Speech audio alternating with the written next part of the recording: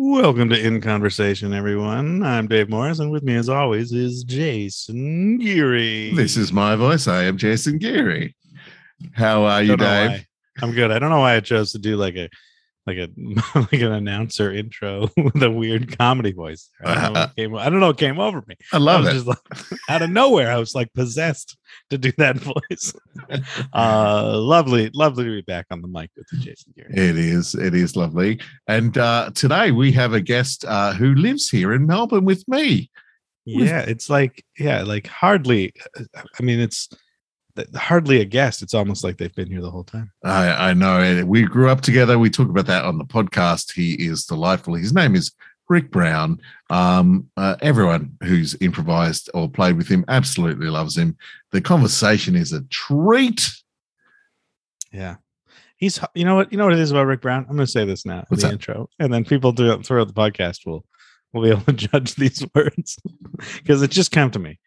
You can't not like Rick Brown. Yeah. I think that's what it is. It's not that like everybody loves him. It's like it's hard to not like you can't not love him. Try to hate him. To hate him, and you can't. So or you end up loving him, and it's like you can't not love Rick Brown. I think that's how I see him. A living lesson in charm. In fact, Rick runs a workshop called Charm School, and he's the only one I know who I would trust to teach in an improvisation course on charm. The fact that he can teach that and people don't think he's like a horrible, creepy person. I know. He's like, oh, but it's Rick. Oh, I like Rick Brown. Yeah. And that's pretty much why everyone signs up to that workshop. They're like, this is the most charming man on the planet. Of course I'm going to sign up to this workshop. If I can learn a fraction of the magic that is Rick Brown's charm, it's going to make me a better person. Yeah. And that's mostly what this podcast is, really. This conversation is basically Rick just being charming and us trying to ask him questions sometimes. And then a little bit about sports at the end and a bit of Australian history. So you're going to really enjoy it. It's our true late night wandering podcast. Thanks for tuning in. And we've starting to line up our guests for the next couple of weeks. And oh boy, have we got some fantastic peeps on the way as a little bit of sizzle. So enjoy Rick Brown. And we'll be back again in a week or so. I'm sitting in the back of a van, chilling with my man Dave Morris. Jason Geary. All I wanna do is sing this chorus. Sitting in the back of a van, sitting in the back of a van, chilling with my man Dave Morris. Jason Geary. All I wanna do is sing this chorus. Sitting in the back of a van. Dave Morris. Jason Geary. We've got a guest, and our guest is the one, the only, lifetime friend of mine, inspiration, lover, fighter, improviser, comedian, all-round cool guy, Mr. Richard Brown. Rick Brown, ladies and gentlemen. Rick Brown. Well, you've given me my full title there, the Richard Brown, as if I'm in trouble from my parents. I like it. Dr. Richard Tiberius Brown III. Thanks for having me on the show. I couldn't be more excited. Oh, it's good to have you here, RB. I can't believe we took this long to ask you to do it. True. I think we were trying not to. Like, don't ask Rick. It's too easy. It's too easy. It's too easy it gets. We gotta find different people, but you know, we should have asked you right away. You had to wait until it had been long enough that people didn't think you were coasting. Like, they're not even trying to find guests now. They've just gone and got Rick. Exactly. Oh, they're just calling their friends. It's like, no, we're calling all of our friends. Yeah, not just our closest ones. Oh, but so good to have you here. So good to see you too. So good to see you. I know, in this interconnected world where we're detached yet connected, it's nice to see your faces. It's always good to see you, RB. Now, for those who don't know, Rick Brown and I, we go way back. A long time. Historical friendship. 25 years, I think. I'm just throwing that out there. I'm taking a guess. I think that's what I'm rounding to. But is it 30 years? I think if you round, it's closer to 30. I'd say at this 30. stage. Yeah. Whoa. What do you say? 93. So we're almost there. Couple more years. Yeah. I guess we're in between 25 and 30. So you're not 100% wrong. You're just a little bit wrong. 50% wrong. 50% wrong. 50% off. Which means your friendship is older than some of our listeners, which is Yeah. Yeah. Yeah, you're And- huge in the sort of 12 to 15 age group, I understand. Yeah, our podcast goes off. it's Hashtag huge. goes off. Yeah. Way to speak to the youth. You People nailed do it. these kids do these TikToks where they like play clips from the podcast and like lip sync to what we're saying. It's a huge demographic for us as TikTok teenagers. Teenagers is what we call them. You're not popular in and of yourself. You're popular as memeable content that the kids are transforming into the art of the masses. Yeah. That's exactly what we aim for Well, that's what we're all On hoping this- for at this stage. on this podcast, where we get deep into obscure art form like improvisation. How is Charlie D'Amelio going to dance to this one? We'll put a backbeat behind it. So yeah, you two know each other for 30 years, let's say, Yeah. and improvising pretty much that whole time together, right? Yeah. That was Pretty like much. the fuse. Yeah, I went to the same university that Rick went to a year after he went there. So we weren't quite in the same year level, but our year levels were quite unusually, I guess. Yeah, so we were there at the Interconnected. same time. Yeah, yeah. It sounded like you turned up there a year after I left, after I No, no, no, graduated. no, That's no. not the case. We were You were definitely second there. year when I was first year. I was just a year ahead. Yeah. I'm just always that little bit ahead. and it's hasn't stopped that whole time. I've just been chasing after the carrot, the dangling carrot that is Rick Brown. I've just been slashing a path with my improv machete, showing you where to go. And I've been strolling that easy path. I'm loving this metaphor.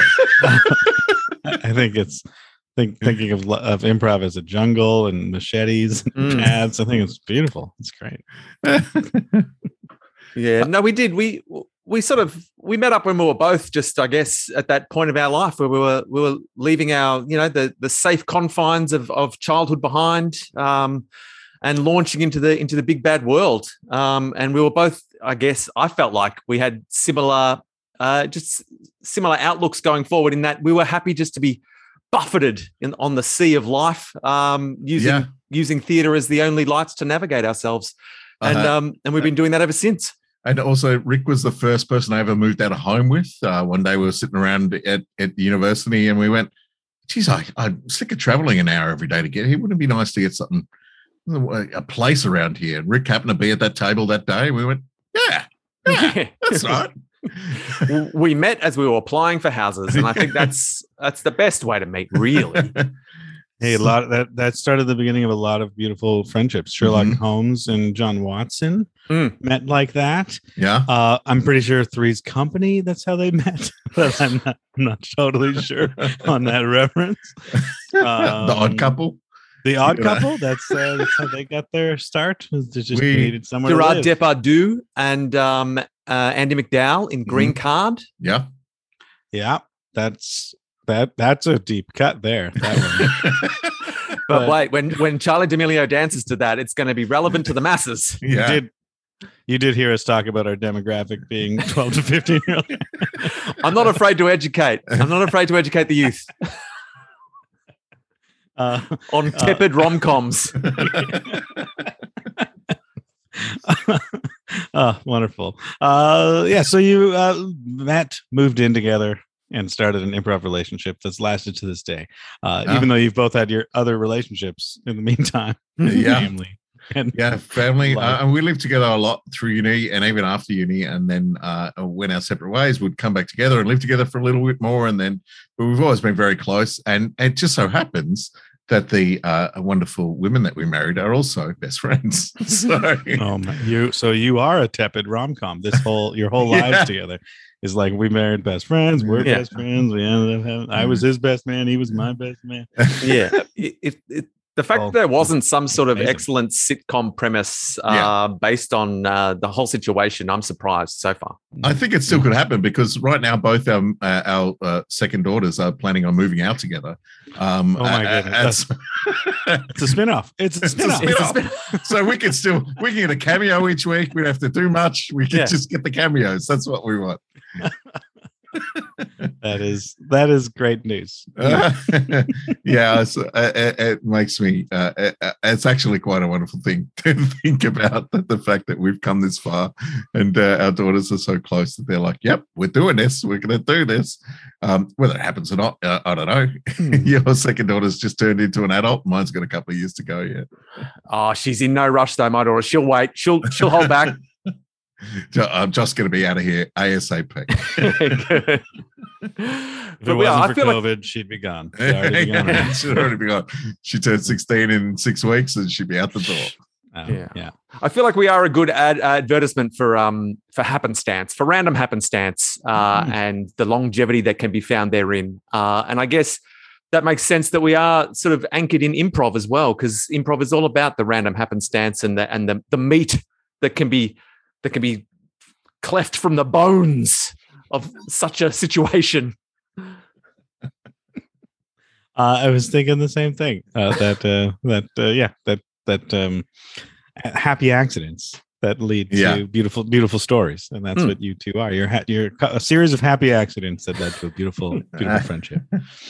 Happy accidents. I hope happy. Yeah. Happy question mark? Couple on everyone.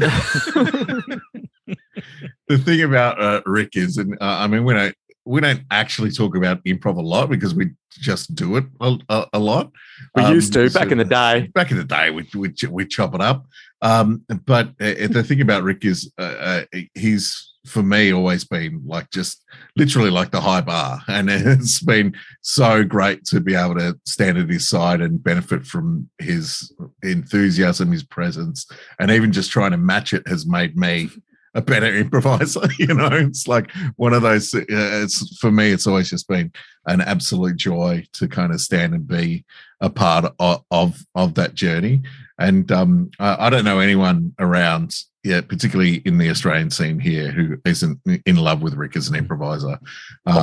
He's just charm. He's charm personified on the stage. Fast, lightning fast, witty. He's just the best. He's just the best. I'm always just legitimately happy to be there. Yeah, that's my secret. My secret is I love improv. It's amazing. That's what keeps me doing it. I don't know. Life hack, everyone. Love what you do. Yeah, love what you do. I love what you said though, Jason. That's totally your relationship is like a Gimli Legolas relationship. If you don't mind a deep cut here, everyone, to a reference that you might not get. The kids love them hobbits. Keep going. I don't know if they do, but Gimli and Legolas, who would challenge you, like the other one killing the orcs, they'd be like, I could kill more orcs than you, and they would fight to kill orcs. But they were always working on the same side towards the same goal and saving each other's and taking care of each other. The kids kind of. The kids love that other. Episode of Lord of the Rings where Gimli has to marry Legolas to get a green card. They love that episode. Yeah. Lord of the Rings. Dancing with the Rings. Okay. There's something there. I'll come back to it. I'll come back to it. We'll edit it in. We'll cut in the joke when I find it. Hey, yeah. So how does this podcast work, guys? Do you edit the good bits? Is all of the scar tissue of this podcast going to make it to be viewed by the adoring 12 to 15-year-old demographic that have embraced you, or do you just cut together the hits? Like, to answer your question, this will be in there. You asking that will be in the podcast. This is and the only time we really edit is when we kind of lose track of something. I go, did we ask this thing already, or something? But otherwise, it's pretty much all in. So. Or when someone goes on one of their unexpected racist rants that you just came out of nowhere. And you're like, you better cut that. At least one of those every episode. You'd be surprised which guests. I'll send you if they ever run for president. It may only help their cause, to be fair, at this stage. Isn't that weird that I just said run for president, even though all of us live in countries where there's prime ministers, but still I said president because that was like the reference point that I think people would understand. Always trying to pander to your more powerful neighbors. I wasn't even trying to pander. I feel like I just like media, like the TV's just hooked into my brain so that you say run for president, even though No one on our podcast is going to. Oh, well, a couple of them might run for president, I guess. Because You can run for. There's still like class presidents and stuff here. And Joe Bill might run for president one day. Not that he was on a rant. But also, when the 12 to 15-year-olds are able to run for president, all of our countries might have presidential races by then. We might have changed our electoral system. Yeah, so there's still a chance. That's why I was making the joke. It was future-proofing. I was future-proofing that joke. We don't want to make assumptions about how our democratic systems are going to be running in the future. That's all we're saying. We're open. Yeah. Yeah. We're open to political change. Back to what we were talking about, Legolas and Gimli. Which of you is Legolas? Well, I'm quite obviously Gimli. I'll go down that path. I mean, Yeah. I've been growing my hair long. Yeah, trying to get all it needs is a bit of bleach, and we're basically there. Yeah, and I'd love to say that, like, hey guys, and I'm Frodo, right? I'm like the Hobbit, but I think I'm probably more like Gloin, who's one of the dwarves from the Hobbit movie. Yes. One of the stupid dwarves that didn't know what he was doing on the adventure. Like all the dwarves in that, they have no idea what they're doing in the Hobbit. They're all useless. They really overestimated our ability to tell dwarves apart. Yeah. No matter how hard they tried to give them signature hairstyles and quirky Beards. mannerisms, Yeah. didn't work. Mm-mm. An hour in, I'm like, I'm out. Here's another one of the comic relief dwarves. I don't know. I haven't made it through the Hobbit movies, I have to admit. Someone made a supercut of all three of them turned into one movie. Highly Okay. recommend. Okay. That one you can get through. Anyway, sorry, we're getting off topic here. Not that there is a topic. But so what is it that got you? So before you met Jason, I want to go back to 30 years ago. Till the dawn of time. You went to university for theater. Yeah. And was it theater you were pursuing and acting as a career life choice, or was it just like something to do, or was that or was improv actually like in your mind at that point, or was it still 30 years ago, improv was very, it was only only in the cracks. It was definitely just more theater that I was interested in when I went to university. I probably wasn't thinking as far ahead as careers or anything like that. I was just like, what am I passionate about? What am I interested in? And theater was the only thing that ticked any boxes in terms of when I was applying for universities. So I pursued that and was lucky enough to get into the course. And also equally lucky that improvisation was a part of that course that sort of filled out a bit of the semester's work, when you're kicking off, and they had a little bit of a university theatre sports competition running up and running at that stage as well, which helped just keep it ticking along. Just that improv was fun and I enjoyed it. Cool. What you will discover in the course of this podcast as well is that when I'm just cracking wise and talking off the cuff about nothing and making absurd metaphors, I can string words together very well. But when I actually start to talk about something personal or that's true about me, I start to stumble quite badly on my words, and you'll get a lot more ums and ahs and backtracking and failed sentences that trail off into nothing. It's almost as if he uses humor as a shield to not expose the raw personal underbelly of Rick Brown. I was about to say, when you're not wearing this armor, who are you? So listen out for that throughout the podcast, 12 to 15-year-old demographic. You'll be able to tell when I'm revealing something true about myself and when I'm just glibly skating over the surface. Hashtag Rick reveals. That was it. You said glibly skating over the surface. That was one of those funny metaphors you were talking about. And it rolls off the tongue so easy. I don't even have to think about it. I don't have to stop. Yeah. I don't pause. No ums, no ahs, unless I specifically want to say and ah. Yeah. Yeah. And so you went for theater, did theater. You still do theater, right? Like you do real acting as well as improvised acting, real acting. Who's this guy? Scripted acting as well as improvised acting. I would say yes. I did a balance, I guess, when you're doing at university, we did a mix of all of that. And I was definitely pursuing scripted theater as well as improvised theater, because improvised theater, as you sort of touched on a little bit, there wasn't much of a scene in Melbourne when we were sort of coming through. There was theatre sports occasionally, and that was about it. And So I was always trying to get involved in scripted theatre, but as improvisation took off more in Melbourne and we got more involved in it, and it became more of a viable career option, it started to take over much more heavily. And so I would say 90% of what I do now is improvised theatre, with occasional weird scripted gigs that come along unexpectedly. Cool. Well, let me continue asking. I had more, but I was leaving a break in case Jason wanted. No. I could see you had a follow up, so I was letting you go. And what keeps you? So when you, was it just the rise in like the success and the like employment opportunities? Like, was it just the money that made you go into improv, or was there like something about it that kept you drawn to it? Like for myself, I liked theater. I did theater, same as everybody, started there, and then found improv, and I was like, this is so much better and so much more like wonderful. And then anytime I do theater now, I'll do it sometimes. Well, I mean, sometimes, like very, very sometimes.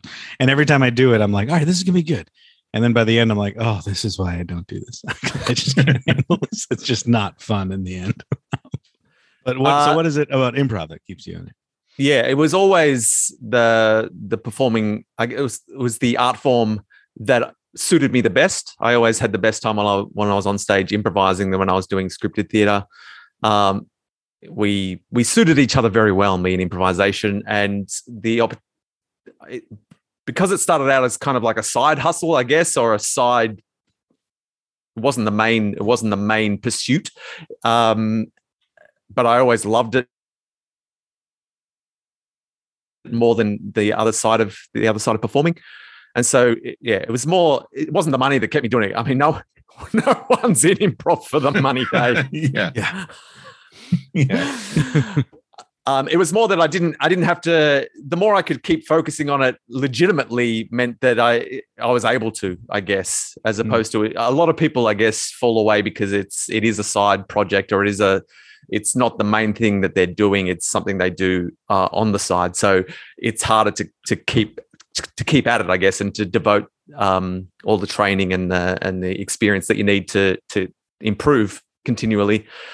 But whereas, if you're getting a little bit of sweet coin on the side, that certainly helps. That certainly helps you legitimize the art form in your own mind. And when people like your parents are like, "What are you doing with yourself these days?" You can, doing improv still. Yeah, I made some money last week. It was great. It was really good. I mean, Rick and I spent a lot of time as younger improvisers touring around country Victoria, doing improv shows for, in tiny towns and stuff like that, kind of on the road, doing that sort of stuff as a part of the young company that was Impro Melbourne then. And since then, as we've grown, we've got into a lot more of a corporate thing. We've got our own company, and we've taken that kind of improv education up into the corporate level as well. Those are the things. Those are kind of the improv side hustles that kind of keep you connected to the work and a bit of income from it as well, which is really nice. But improvising always felt natural, I think, to me. It always felt like a happy place when I was on stage improvising. It never felt hard. Never felt like hard work. It never felt bad. Even when it was failing horribly, it always felt like the right place to be, and that I was doing the right thing while I was on stage. I always find that I look forward to chances to improvise, and I always knew, that every opportunity that I got to improvise, I wanted to take. So I figured that must be a good thing. I'm thinking that's normally a good sign if you're looking forward to heading out and doing the thing that you're getting paid to do, or the thing that you've been asked to do. Keep doing that. Find more excuses to do that thing. So I did. Yeah.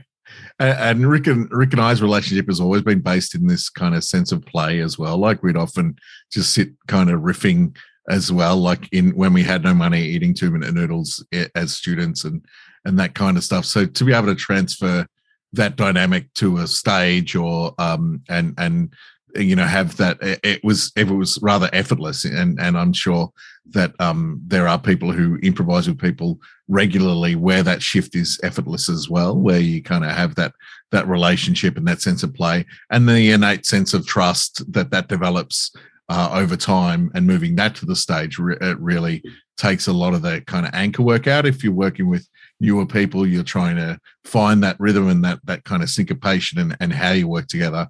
But to have that for the two of us as well for so long, it's always easy to step out on stage and go, slap, there it is. It's just, we know it's going to be there.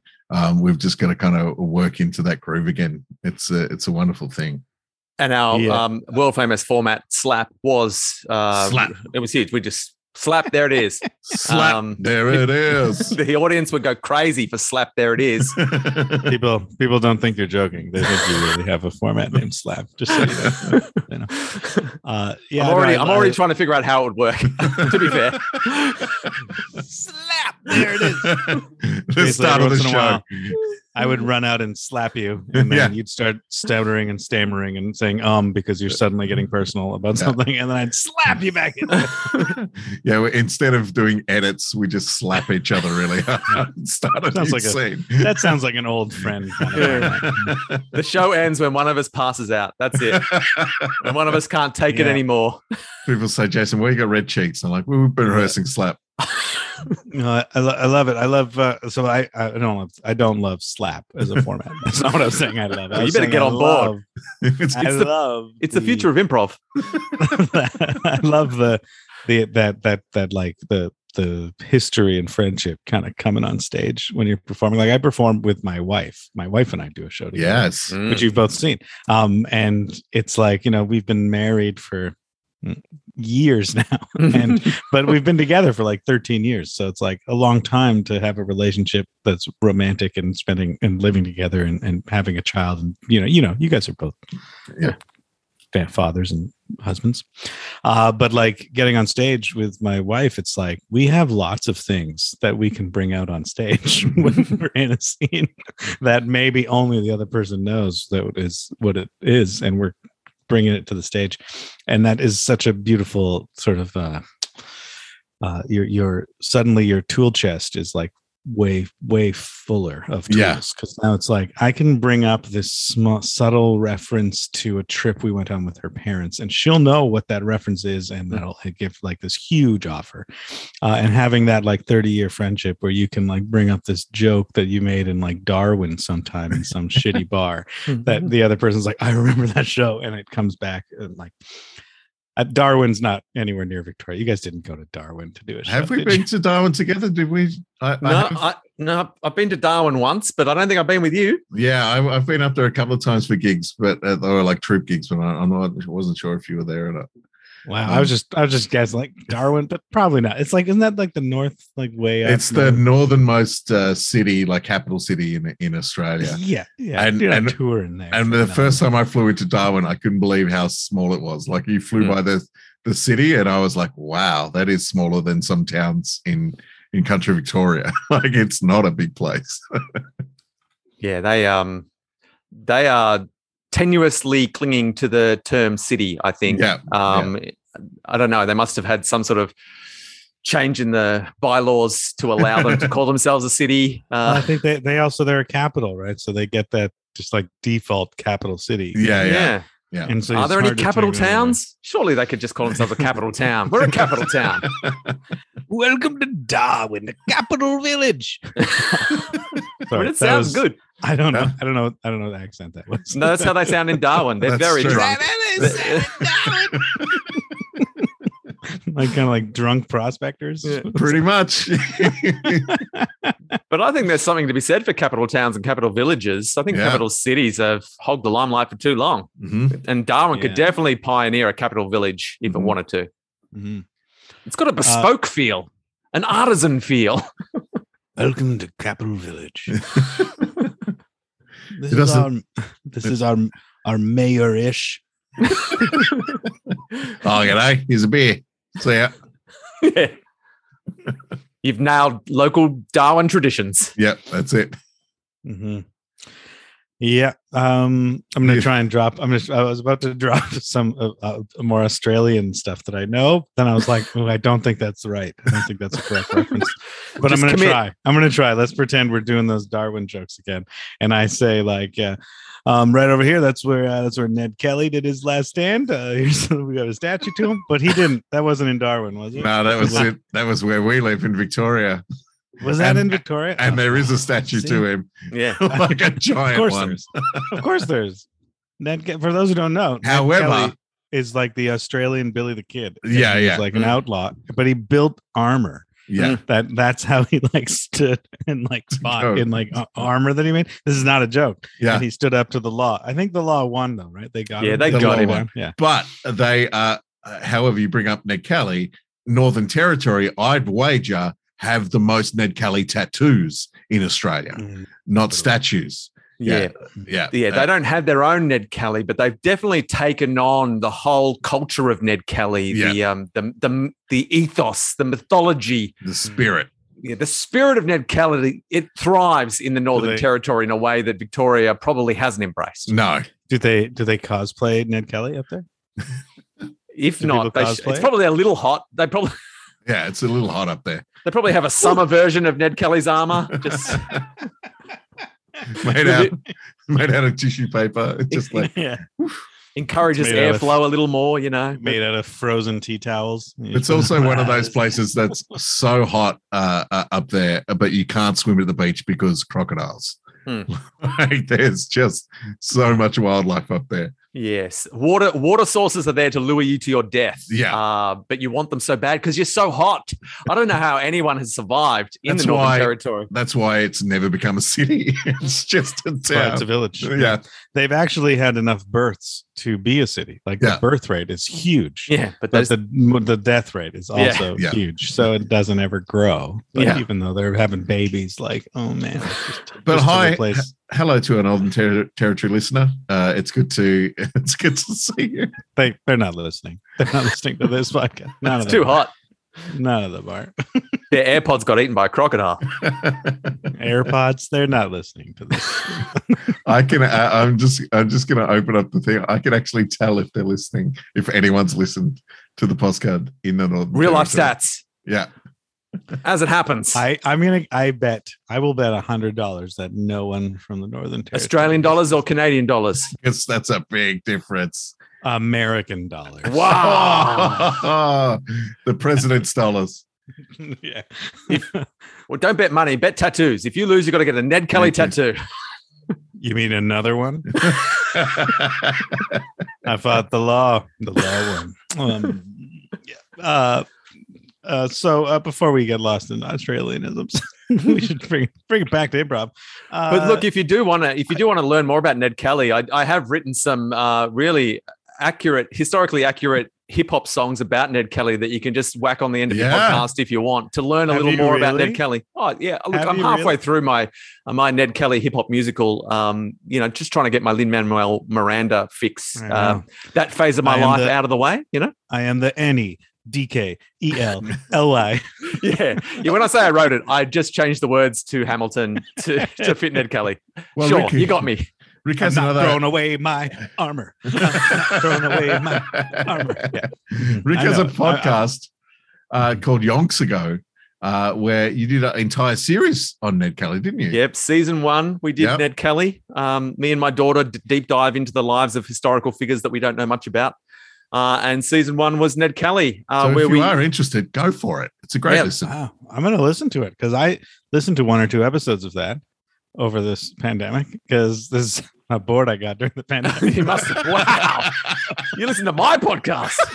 Well, no, because it was during you and your daughter's like making the greatest things on the internet with you where you were doing those TikTok dances together, and it would warm my heart to see like a father and daughter in like enjoying each other's company and like working together, and it was just so fun watching you dance in the background. It was just so lovely. So I watched those TikTok videos, and then it was like something about we have a podcast. I was like, what? So I checked it out a couple episodes, but I didn't listen. I didn't go all the way. I didn't like scroll back to the beginning and to the Ned Kelly years. Oh, you missed out. Now I'm going to because I love Ned Kelly. I feel like if me coming on this podcast has done anything, it should be to get you interested in Ned Kelly, if nothing else. You How many states are there? interested? How many states are there in Australia? States and territories. Well, I'm going to say Is 7. this a quiz? Is this a quiz? There are 7. Yeah. 1, 2, Wait, 3. does that include the capital? Yeah, including territories. Yeah. So we have listeners in 6 of the 7. What are we missing? Northern And when I Territory. say we, I mean you Darwin. guys. No Darwin. No. Yeah. I win. We have Victoria, Queensland, Western Australia, New South Wales, Tasmania, Australian Capital Territory where Canberra is, but no Northern Territory listeners at all. I knew it. I told It's because you. you haven't been churning out the Ned Kelly content like you should. I don't know why I'm acting surprised. I'm not surprised. I know it's true. You literally just made $100. You were so confident. Yeah. Now it may not be so true as with Canadian provinces in that we may have someone from every Canadian province. Rick Brown, your podcast, because it's on the same service here, so I've looked it up. Yep. Your podcast has 0.03% of its listeners in the Northern Territory. That's that Ned Kelly content. I'm telling you. See, you're going to see a little bump You know what that after this means? episode comes out, and you tag Ned Kelly as part of the content. You're going to Yeah. see a little spike. Now, you know what that means? That means that there is one high school teacher in Darwin, the village of Darwin, assigning your podcast to every student that comes to the school. Every single student that hits the 9th grade has to listen to it. And that accounts for 0.03%. So few people there, but that's like, that's It's every huge. student. I hope it does end up on some sort of curriculum somewhere because our blend of fact and absolute lies is staggering. So what students will take away from it, I'm eager to see. So I want to ask you about Stuck in the Middle, Yes. which is a format that I don't know if you pioneered this format or not. Oh, I did. Yeah, he did. Was that Yeah. your format? Yeah. Because when we first met, you stuck me in the middle for a version of that. And I got did. to play. And It was a toss-up. I never got a workshop in what it was, the format. I only was experienced it from the person thrown into the middle. Can you tell our listeners a little bit about the format Stuck in the Middle? Because I love it. And I've even taught it in a class, like just to my master class, we explore different formats. And so I've taught it, but my version of it, which is probably not really what you teach them, but tell us what's Stuck in the Middle. Ooh, look, it's a fun format. It's no slap there it is, but it is fun. Yes, yes, it is. It is a slap there. Wait, no, it's better. It's better. So essentially the conceit of the format is that one improviser gets stuck on stage for the whole show, and the rest of the cast, normally, 5 or 6 other improvisers, their job is to create scenes with that one improviser throughout the show, and just keep them working, basically stretch their range of characters and stories, and put them in as many different situations as you can to get them to reveal the awesome range of their improv abilities. So it's always a good fun, and the audience sees an improviser, I guess, seemingly work really hard and have to do a whole range of different things throughout the course of the show. But so there's 2 different things going on, I guess, during the show. There's the person who's stuck in the middle, having to go along with anything that starts around them. And then the improvisers who are creating for that person are working to create that show, I guess, or to keep that person on their toes and to keep that person inspired and to keep the audience engaged with the flow of the show. So there's a lot going on, and it is a different show for the person in the middle and for the people who are supporting that person. Yeah, I always found as the person in the middle, you're kind of exhausted, but it flies by, like you're on your toes and you're just kind of there and super present. And the only thing you're really wanting is a bit of a drink at some point. And I think, Rick, you kind of mandate in a couple of scenes where you've got to offer people a drink, offer the person a drink on stage.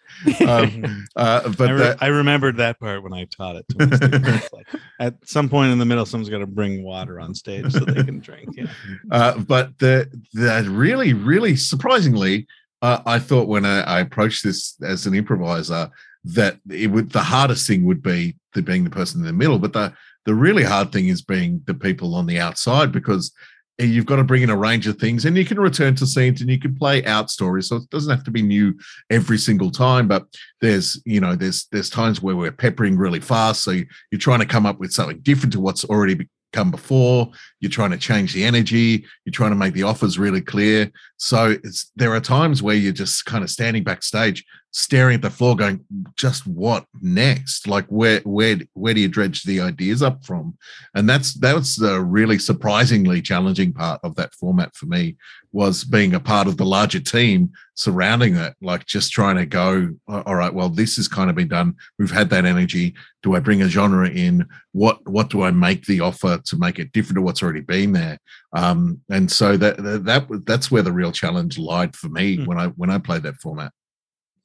Yeah, and it sprung out of the sort of improv that I was interested in at the time, and still am to a large extent. The sort of free flowing transitional improv where lots of different stories play out, and it's sort of the improvisers are free to chop and change between different narratives, and we see a range of stuff happen. And I've always liked just different types of transitions in scenes, but this format came out of wanting to provide, I guess, one certainty, I guess, because sometimes transition shows and free-flowing narrative shows can get a little wishy-washy at times, because there's no anchor, I guess. It's all you can end up with some stuff that misses because of the uncertainty of how we're transitioning and what we're going to transition to, and who's leaving the stage and who's coming on stage.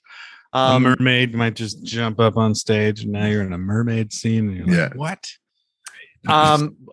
So you've seen my other format, Mermaid on Stage. Mermaid on stage. That's my format. I have nightmares about it. But so keep it, because it's true in those like freeform shows, especially I find at festivals, when it's people that don't really work together very often getting kind of thrown on stage, and it's like, it's just sort of like a collage type, whatever goes. And then it very easily gets like mishmashy kind of huzaba hazaba. And so I thought it'd be nice to have a sort of a one certainty, like this person will be in the scene will start with this person being a focal point of the scene. And so we all know that we're starting the scene with this person. So that sort of creates a certainty around that. And the person on stage knows that they never have to leave. They're never getting tapped out of the scene. They're never leaving. So they know what their role is, just always, to go with everything that's thrown their way, and to accept and over-accept, and to make bold choices with the offers that are thrown at them. And so there's a level of certainty within the uncertainty, I guess, to sort of anchor the chaos.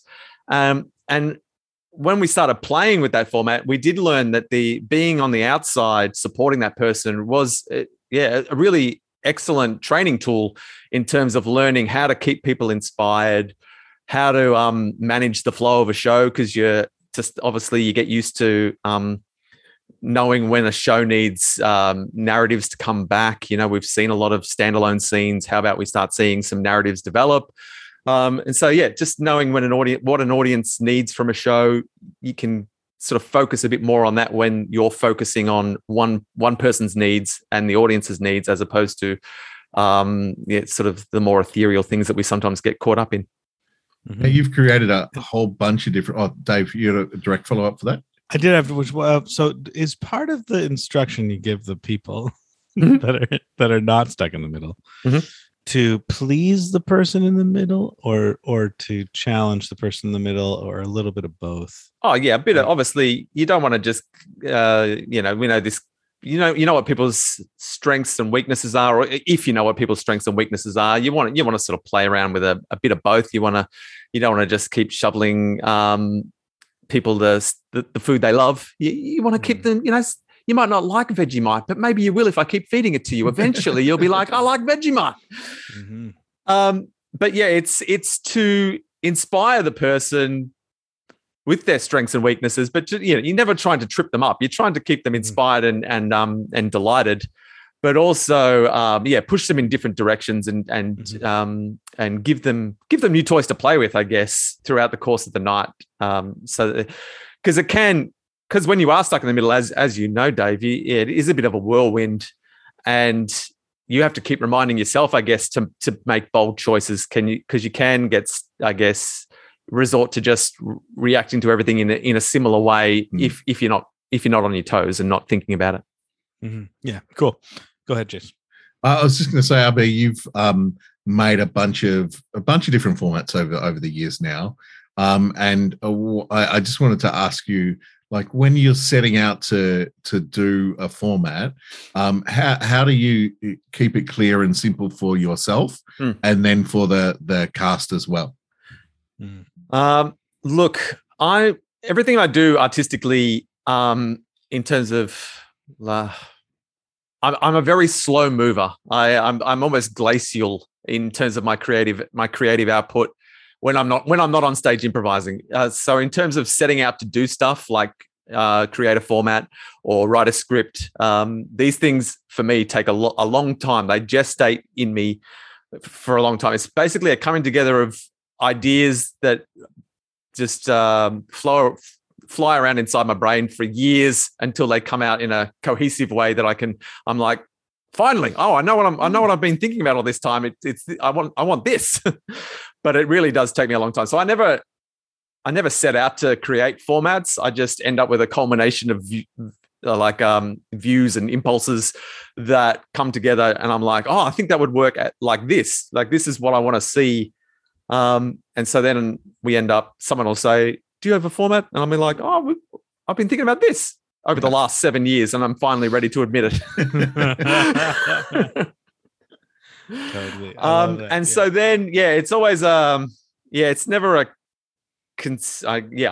what I'm saying is, I've got no idea, Jace. I'm always flying by the seat of my pants, and I'm No, I get it. It sounds to me like it's more about that happy accident thing you were talking about, where you're like, you have this idea for a thing, but you're not really going to do anything with it, and then an opportunity happens to present itself where someone's like, quick, we need a show, and you're like, what if one person's just stuck in the middle?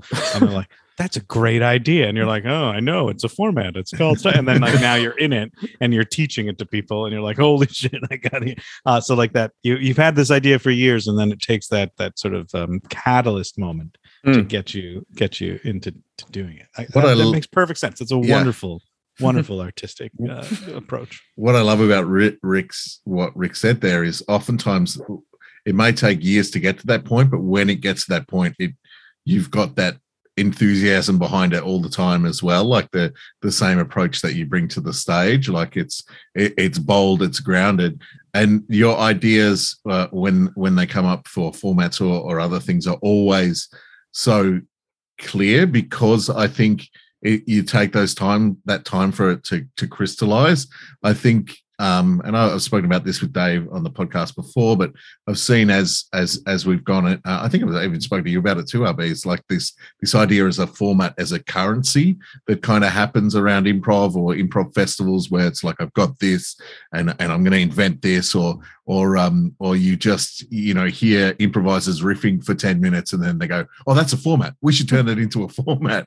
And it doesn't seem, it seems like the idea in the moment isn't going to sustain the format, but something that's deeply thought about and ruminated that kind of comes through with that clarity is something that you can hang an hour show on. Yeah. And those thoughts, I think, that take that time to filter through, a bit of experience, two, a bit of experimentation and yes and no in your own brain, rather than everyone just going, let's turn that into a format. Let's turn that into a format right away. And I think they get in their own way and trip over themselves a little bit when they're doing that. This is going to come back and bite you on the ass when we start performing Slap There It Is. And everyone's like, hey, you just came up with that on that podcast. You were just riffing and you decided it was a format and now you're performing it. Bullshit. Guys, while we've been talking, I registered a domain. Thanks. Slap There It Is. Yeah. I love, the thing I love about Stuck in the Middle is that it all spawns from such a simple rule. Like, it's such a simple restriction on the improvisers. It's like one person's always in the middle. That's it. Like, and then from that comes the rest of like the technique, like, well, we want to try and push them in different directions. We want to please them. We want to challenge them. They need water. Like all the rest of the format, if you want to even call it a format there, comes from around, and it really does orbit that super simple rule. And that's what makes it work so well as a form, because you say it to someone and they instantly know what it is, and they can do it. Maybe not great, but they can do it right away. And then it's just about getting better at it. And how like one simple rule, and then sometimes like maybe one other simple rule, and they come together, and all of a sudden it's like this perfect form, as opposed to coming at it with so many rules and things. It's like, no, what's the simple thing that fixes this problem of it's also a fun format, because in the improv community, we so often have special guests visiting from out of town, coming to your company and teaching workshops. So as a format, it's just a really nice one to showcase that guest who's coming to town for a week. You're like, what's a format we can do to really give this person a good time? You're like, oh, do we have the format to showcase you, my friend? It's so funny. So many Armandos, right? What do we do now? It's so funny, Rick, and I've spoken to you about this before, is that I'll blow into a town somewhere and the people will say to me, let's do a stuck in the middle. And I'm like, how do you know about that? Like, it's just gotten around the place, I think. And people still call it stuck in the middle. And I'm like, I'm pretty sure this is the format that we did first. I'm not sure. It's like, because we've done it around the place a bit, but it comes back as stuck in the middle. I've done it in Italy, I've done it in Germany, and it gets pitched to me, and I'm like, what? Hang on a minute. It's traveled around. I got a fair few courtesy emails of like, is it all right if we teach, if we do this with our company? And I was like, yeah, sure. And then it's just, once it starts traveling, then it's like, after a while you lose track of it, and you're like, be free, stuck in the middle. Just don't tell anyone it was my format after you ruin it. I remember we were working on our we did a Ray Bradbury show, the Improvised Man. Name was borrowed from Unexpected Productions with permission, but not the Improvised Man. Improvised Ray Bradbury. So it was a collection of short stories. Was the idea. We're going to get audience to write titles of stories. We read them out, and then we tell the story. And it was going fine, but it wasn't quite like there was just something missing from it. And then we kind of just stumbled upon this rule in a practice. We were trying some stuff out where it was like, okay, do a meta narration before you draw the name of where the improvisers are on stage. So like, I don't know if you've read the Illustrated Man, but there's like, it kind of jumps between him talking about the tattoos on this guy's back and how these tattoos are moving. And then it goes into these stories that are all science fiction stories. And so we were like, let's try it like there's like a framed narrative of the improvisers. And so we did it. And it was just like instantly like that simple rule. Before you pick a name, you say, standing on stage is an improviser with their head facing upwards towards the rafters. Another improviser is crouched in a ball by their feet. And then you would draw the title and you'd read like The Martian War. Yeah. And then you'd have to take this image and turn it into The Martian War. And that simple rule just fixed everything that we were having trouble with this format, because it forced us into these really simple postures and relationships with the improvisers on stage, combined with these really over-the-top titles. And then you'd find like the Martian War is going on, and these are like two prisoners of war, and they're just waiting to see if they get out. And that's the story. And it's a perfect Bradbury kind of story. Yeah. And I was just saying, I love when that happens, when you find like this perfect rule that fixes this other and situation. Oftentimes those rules are things that make it fit the stage and not try to be something that it's not. I'm writing an article at the moment for a magazine where it's basically imitation versus inspiration, and trying to copy something outright in its form isn't going to work as much as taking that as the inspiration and figuring a way that you can get the same feeling as you get from that particular thing onto the stage through the choices that you make. And it's, I just think that a lot of times people try to imitate and they lose that simple rule, or lose the ability to look at something like that in the way that brings it to the stage and brings it like that one simple rule, that one simple thing that turns it from trying to be something that it's not, to trying to be a stage, a piece of theatre on the stage that still gets that feeling across, but isn't just a direct kind of rip-off at all costs. So, it's those simple things that of making those rules that when it hits the stage, we all know that this is the crux of it, and we're still going to get that feeling across the audience just with all focusing on that one kind of simple rule. It's so good. It's so nice. I see so many people try to overcomplicate things, and it's like just take a breath and calm it down a little. Just wait 7 years. Just wait. Let it bubble away. Let it bubble away. Yeah. Don't rush it. A watched idea never gets into the stage. You gotta let it just sit. You gotta let it, forget about it. Forget the idea. If you've got to learn from your mistakes. We all learnt from Mermaid on a Stage. We learnt. Yeah. You can't rush it. Don't rush the formats. I thought that the first time it happened, but the second time a mermaid jumped on stage, I was like, I am cursed. I am cursed. I remember the second time a mermaid jumped on stage for you. I lost my shit. I was in the wings. I lost my shit. I know. People now mail me posters of mermaids. Sometimes just to trigger you. They know about my curse. I can't get away from it. I want it to happen again, just to prove that it's real. Like I want to do it again and be like, this is real. It happens every time to me, and it'll happen. Anyway, I've never seen someone's heart break more on an actual stage than the second time a mermaid popped up. A mermaid. Oh, classic case of double mermaid.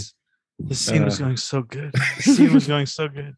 Why did you bring a mermaid into this scene? It didn't. I mean, it's. I guess it's a choice. Okay. Some schools of improv teach that mermaids are always a good idea. Yeah, that's the core tenet of their mythology. There's three things. When in doubt, mermaid on stage. Walk on stage selling the solution like you're in a baseball stadium and you have the solution for sale, or kill the other improviser. Those are our three go-tos. Even if there's not no the sand, the character. Yeah. Anytime there's any sand on the stage, sand pit, anything, mermaid. Yeah. And if you're next level, you just come on as a mermaid who's selling something confidently and you kill someone and bang, you graduated. Yeah. Oh, I've got the solution right here for sale. It's a gun. Bang. Sploosh. That was the mermaid escaping. Yeah. It's good improv. Sploosh. I think you might have already answered this, baby. I'm going to ask it anyway. What is it that improv gives you that keeps you coming back time and time again? I mean, like I said, it is my happy place. It's the place that makes sense in terms of performing. Whenever I'm performing, and improvising, it makes sense to me the entire time that I'm doing it, and it feels natural and it feels right. So yeah, I'm forever drawn back to it, and I'm always looking for more opportunities to do it because I enjoy it so much every time. I'm not sure if I've ever broken down why it feels right or why it's my happy place, apart from the fact that that it comes fairly naturally to me, and I enjoy the experience. So I probably should think about it. Give me 7 years, and I'll have an answer.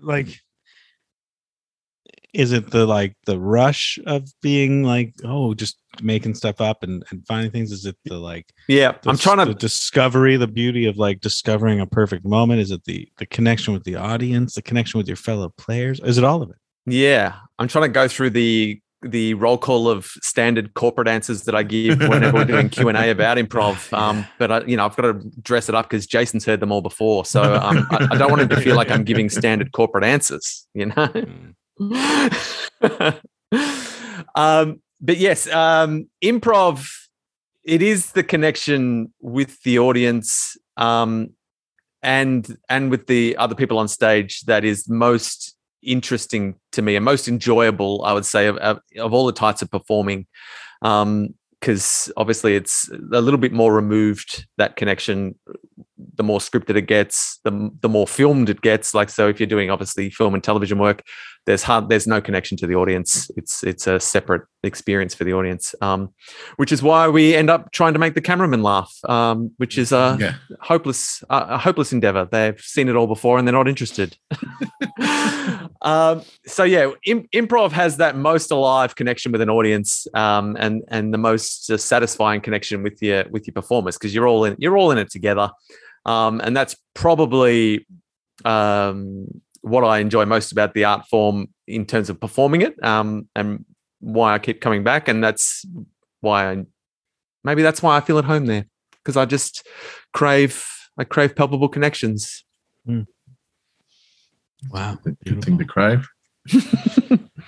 Yeah, I'm teaching in person. My classes are starting up again next week. Actually, by the time people are listening to this, don't rub our face in it, Dave. I'll be back in a theater teaching my students again. Like, nice. We have a new vaccine passport system here where everyone has to show that they're vaccinated in order to take classes. It's a thing, but it means that I can teach classes again, which is exciting. But I had to write an email to my masterclass students to, like, reminder, class is coming next week, like. And as I was writing it, I was like getting weepy, because I was like, I get to write this email. I'm going to see these people.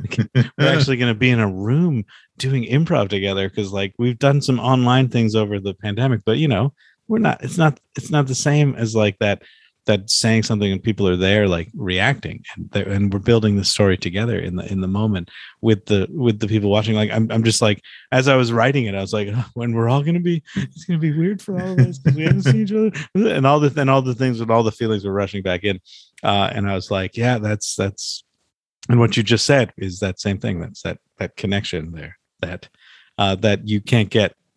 Even on Zoom improv, you don't really get that connection. So. Yeah, no, it's definitely different on Zoom. I was always happy to do a bit of Zoom improv, but I never, like, craved it. I never sought it out. You know, if I got invited to something, I was like, sure, I'm happy to do it. But yeah, I was never like, what Zoom format can I think of? Where can I go to do some Zoom? Yeah. It's one of those things where I was lucky enough to do a bunch of Dave's Zooms, and Dave's figured out a good Zoom format. So I was like, well, that's it. Like, I don't need to come up with anything. I was happy to do. And just to make Rick happy, as soon as the pandemic hit in February, I thought of this idea and didn't do it until December. I sat on it for 9 months just thinking about it. I mean, it's a little rushed, but is it gonna work? Yeah, it was a little rushed. I should have waited another year, but, you know, but again, I sat on it and let the idea percolate until finally it was ready, and then we did the shows, and it was great. Yeah, it was good fun. Yeah. Until they find the technology that I can tangibly slap someone through Zoom, there's no way we can get my formats up and running. Yeah, can't do it. Yeah. Yeah, what is stuck? We're gonna use in the middle technology. Stuck on the screen. Stuck on the screen that doesn't have the same ring to it. Stuck on the screen. There's a camera stuck on. It doesn't quite work. Guys, I just ordered 100 slapping hands for our audience to encourage the slap. When they feel like there should be a slap, they get to make that slapping sound. Tick, tick. What web domain did you get? Did you get slap? What's it called? Slapprov.com. Slapprov.com. I got slapprov.ca so that we can, you know, I can focus. Nice. That's the Canadian domain for people. Maybe we could call the format slapstick and God damn it. Brilliant. Just How registered. did we not think of this? But you if you want the scene to keep going, you stick with it, and if you want the scene to end, you slap the person and you have to start a new scene. Oh, okay. All right. This is ready to go. Guys, slapstick.com is taken. I just want to say now that I've seen how Slapstick came together, I see why you sit on it for 7 years. maybe it's not quite ready, Rick. It's not quite ready. Dave, this is day one. This is day one of the process, and we're already making changes. Imagine 7 years from now when I'm finally ready. Yeah, 7 years from now, it's going to be like it's essentially just a herald. We call it slapstick. I slap you Here's with my stick. I slap you with it. I metaphorically slap you with my offer. 7 Oh, in true David Lynch style. 7 years from now, let's do this show. Yeah. Oh yeah, great idea. Let's do I it. know. Look, I'm going to put it in my calendar. We are What at the is point of our life where 7 years is an achievable. We're like, 7 years, that doesn't seem so long anymore. You're like, Yeah. oh, yeah, book it in. that? 7 years. Yeah, but we're also getting to that point in our life where it's like Oh, yeah. 7 years. Like I might not be here. Oh, guys. We yeah, should yeah. book this Oh, in. yeah. I mean, yeah.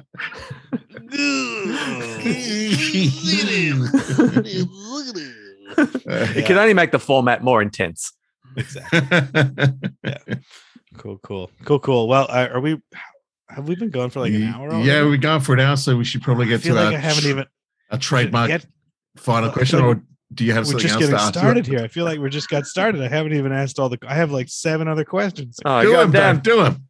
I've been- No, it's okay. Most of them are about Instagram and TikTok. Yeah. Mhm. I just wasted all our time glibly skating over the surface and not giving you any Yeah. true answers. Yeah, most of my questions are like, who did the choreography? Was it like My daughter. were other people doing the same choreography? Was it like Oh, part yeah. of a system? Like everyone did the same song with the same dance? Yeah, no, we were just copying. Were you actually popular within the TikTok community, or was it only me on Instagram that was your only fan? We got a little bit of traction along the way, a little bit of traction in certain pockets of TikTok. Yeah, but yeah, nothing What to talk, nothing to write home about. and what advice can you give other fathers about how to actually maintain a positive relationship with your child? Can't force it. You can't force it. You got to wait. It'll spring up or it won't. It's happenstance, happy accidents. That's But I tell you what, And Dave, last question. from what I last know, question. Yeah. from what go I for it. know, Dave, that's not something you need to worry about. Keep going.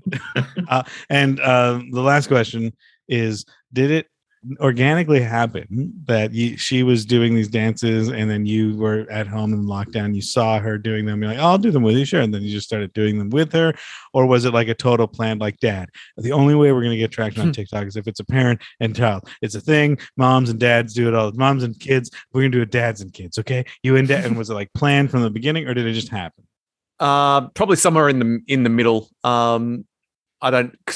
She might have had a nefarious plan to get some TikTok traction, but she definitely didn't pitch it to me like that. I was just a puppet being choreographed to her, whatever devices she whatever her outcome, her desired outcome was. I wasn't privy to it.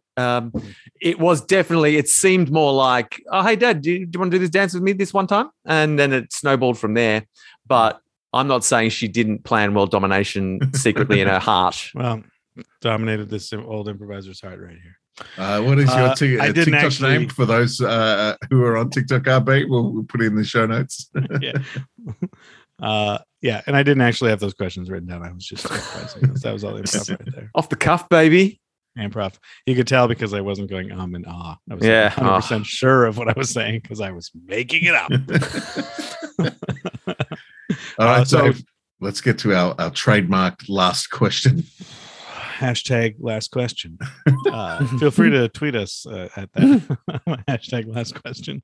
12 to 15-year-olds are not on Twitter, mate. They, Yeah. Sorry. That's right. Feel free to hashtag that on Insta. TikTok. yeah. Snap us. You can Snapchat us at TikTok.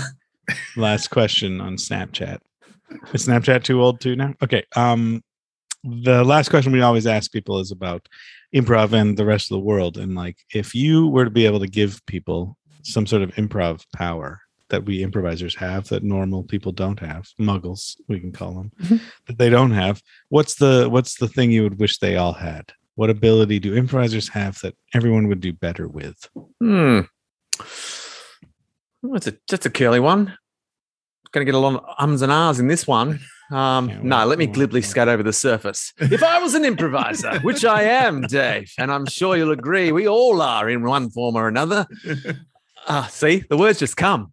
But now I'm going to actually dodge those bullets. You're like Neo there. Like, it's a deep cut reference, by the way, for all the young kids out there. Well, the Neo new from movie The coming Matrix, out. I from just The saw the preview for the new movie that's coming out. It's Yeah. real good. It's back. Yeah, it's a 21-year-old movie. It only has to be better than the second two movies and somewhere in the ballpark of the first one, and it's already winning. Yeah. And that's a wide range. But look, I think my mantra whenever I'm improvising is I'm here to help. You know what I mean? I'm just happy. I'm happy to be here, and I'm here to help.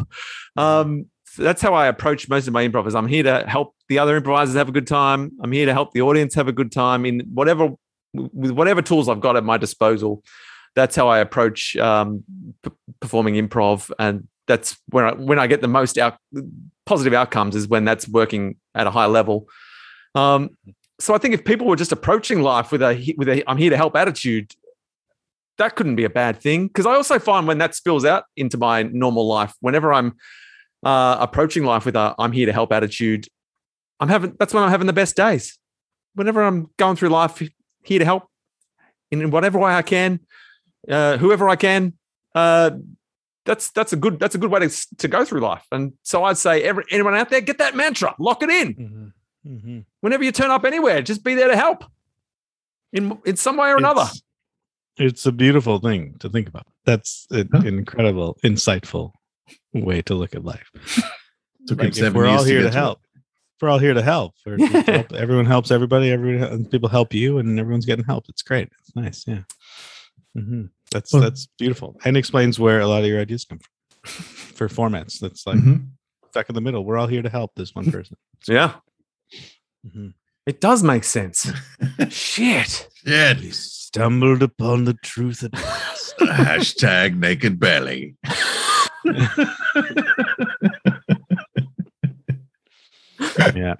Yeah. Anyway, thanks so much for coming on the podcast, Rick. It's been really lovely talking with you. I miss you, man. I miss you. I miss you too. It's so good. I'm so happy that you get to go and to teach real people real things. Oof, it's exciting. We can only dream of such a day. I was at a swimming pool today, like in the pool. No, what? For swimming lessons. Yeah. Wow. You went in on what Saturday, I call virus soup. I know. I was in virus soup, and I don't think I got COVID. And on Saturday, I was in a group of 45 people running around on a soccer field playing soccer because I'm coaching Milo's soccer team, so I had to learn how to play soccer. You're real life Ted Lasso.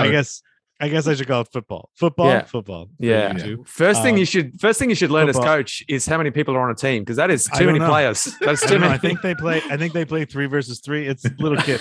But I was like, when I was told that I was willing to coach, I'd be like, I'm willing to coach. Like, I get kids. I've taught kids before. I'm good at teaching and coaching things, but I don't sport very well. Like, I don't know anything about sports. If a kid asks me a question about offsides, I'm like, I'm out. I got nothing to do. Just hustle, good hustle out there. Kick the ball, good hustle. That's all I got. But positivity, I have in spades. And then they sent me back a thing. I was like, oh, that sounds great. It's mostly about positivity at this age. I was like, sweet, I'm in. So, but I sounds like you approached that with a I'm here to help attitude, and I approve. Yeah. But I did stumble into parent boot camp, which was funny. I showed up thinking it was just like, we're going to stand around and talk about coaching. And then it was like, oh no, we're playing soccer. Like, good. I was just lucky I wore shorts. Like, it was just happened to. There was another guy wearing like boots and jeans, and I was like, phew, he wasn't ready either. But like, glad I'm not him. Yeah. So yeah, it's a weird world being back in it, kind of, and still not. Like, I'm trying not to, but I keep getting into things. We had a delicious 4 months where we were back in it. We managed to get a comedy festival in, and now we're it's still a few months off for us yet. That kind of stuff, I think. Yeah. How wide reaching do you think the Ted Lasso effect will be moving forward? How many sports teams are just going to be thinking outside the box in terms of who can coach? Now, like, I mean, positivity, yeah, but they're like, we don't need a netball coach to coach our netball team. We could get a chess coach. Let's get a coach from a different code to come in, an improv coach. Yeah, yeah. I don't think it's going to happen, but I have a question. What's netball? I would have thought you Canadians, normally you're on these things. I feel like if it's big in the Commonwealth, Canadians at least have a base knowledge. Netball. Canada must be the only Commonwealth country that didn't get on board. I think they even play it in the Commonwealth Games, don't they? What's netball? It's like basketball, except slightly different. Is it lacrosse? We call it lacrosse. No. Like a net. It's On more a like stick and- basketball. It's more like basketball. The players don't have any accoutrement, but they also can't run with the ball. Basketball, you can run and bounce the ball. Yeah, In yeah, netball, once you get the ball, you have to stop dead Yeah. in your tracks, And pass it to someone else. pass it to someone else. And yeah. Oh, you and, know what? and the Okay, I basket- played it. I played it in high school because Yeah. it's safer than basketball. Yeah, and the basket doesn't have a Backboard, backboard. yeah. It's just a freestanding net on a pole. Like it's as high as a basketball net, but there's no backboard. So you've got to Swish. nothing but net it every time. Swish every time. Yeah. Yeah. Yeah. Wow. And that's netball. Wow. That's great. Yeah. That's And all I've learned all something. the players have specific areas that they're only allowed. It's Certain five- players can only yeah. be in certain parts of the court, so you can't full court Mm. press and all that stuff. So Yeah. it's Sounds like a sport created by PE teachers who are Yeah. like, this will keep the kids from hitting each other. Mm. And like they'll run, but not too much. They'll stay in their zones. And Yeah. now some countries have taken it to an elite level. They took it more seriously. They went, we could play this. We could make this a country representative sport. And other Yeah. countries went, that's bullshit. We are not playing that. That's a Let's just dumb play sport. basketball. And Wow, well, I think there is we- a inordinate amount of knee blowouts in because they run real fast, and then as soon as they get the ball, they have to stop.